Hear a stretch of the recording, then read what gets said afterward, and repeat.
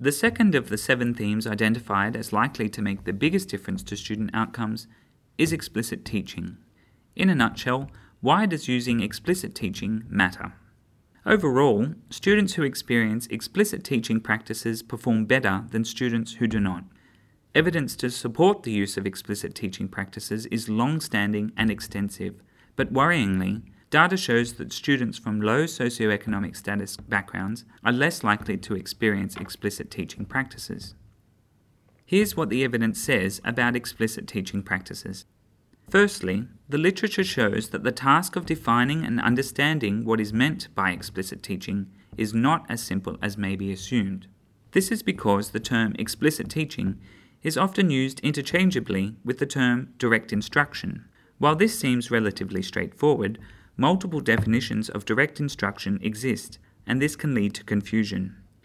It is therefore important to note that this paper adopts John Hattie's definition of direct instruction to describe what it has termed explicit teaching. This definition is summarized by Hattie as: the teacher decides the learning intentions and success criteria, makes them transparent to the students, demonstrates them by modeling, evaluates if they understand what they have been told by checking for understanding, and retelling them what they have been told by tying it all together with closure. Kirshner, Sweller, and Clark note that this model of explicit teaching is sometimes represented as the opposite of inquiry-based or constructivist teaching, which involves students discovering or constructing essential information for themselves. But as Stephen Dinham, one of Australia's foremost education academics, has observed, this is a false dichotomy. Explicitly teaching subject content and critical thinking are not conflicting ideas. In fact, they can coexist.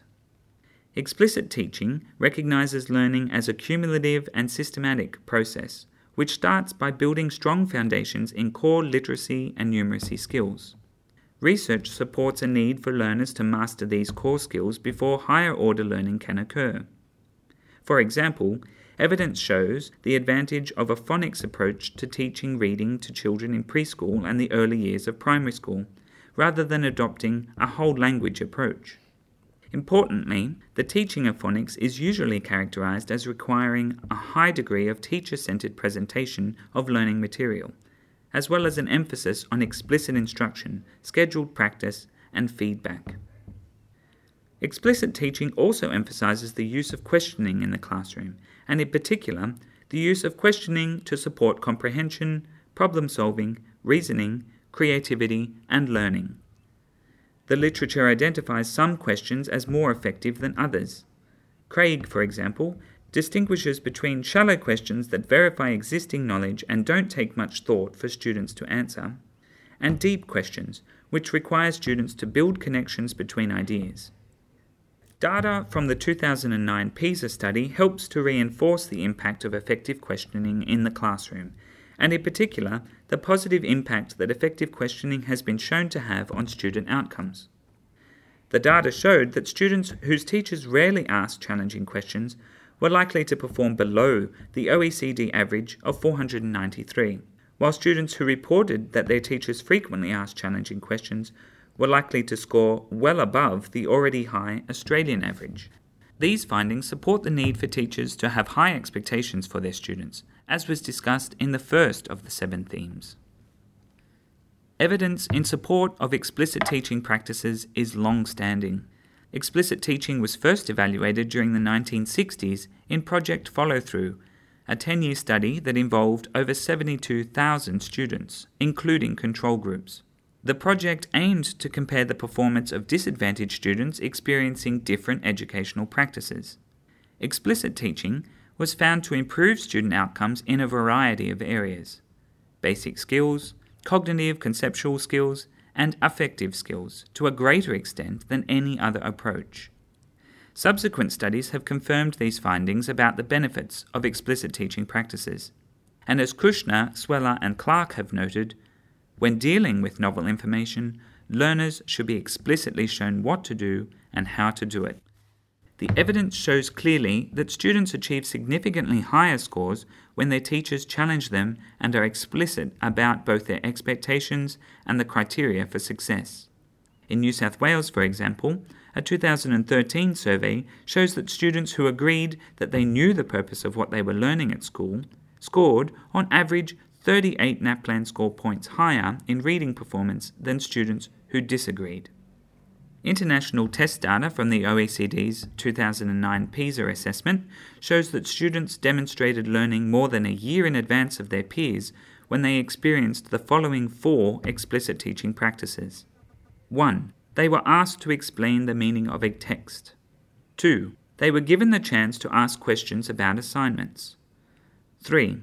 They were asked challenging questions. And 4. They were told in advance how their work was going to be judged. Results from the 2012 PISA tests show a similar pattern.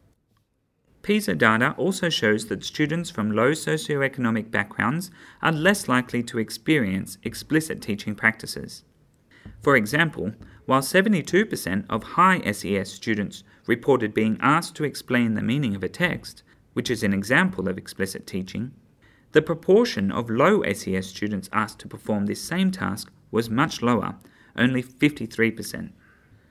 What are the implications of this research on explicit teaching for teachers and schools? The evidence strongly supports teachers' use of explicit teaching practices. These include telling students what they will be learning and being clear about the purpose of tasks, demonstrating or explaining new ideas and checking that students understand, giving time for asking and answering questions, systematically delivering basic skills and teaching skills in the right sequence so that students master the building blocks of skills like literacy and numeracy, asking students challenging questions such as why not, how, what if, what is the evidence for this, and how does X compare to Y, assessing and confirming whether students understand what they are learning before progressing, and reviewing learning and explaining how it contributes to related and more complex skills. To finish, let's summarize this section about explicit teaching, which has been identified as one of 7 themes likely to make the biggest difference to student outcomes. 1. Students who experience explicit teaching practices make greater learning gains than students who do not experience these practices. 2.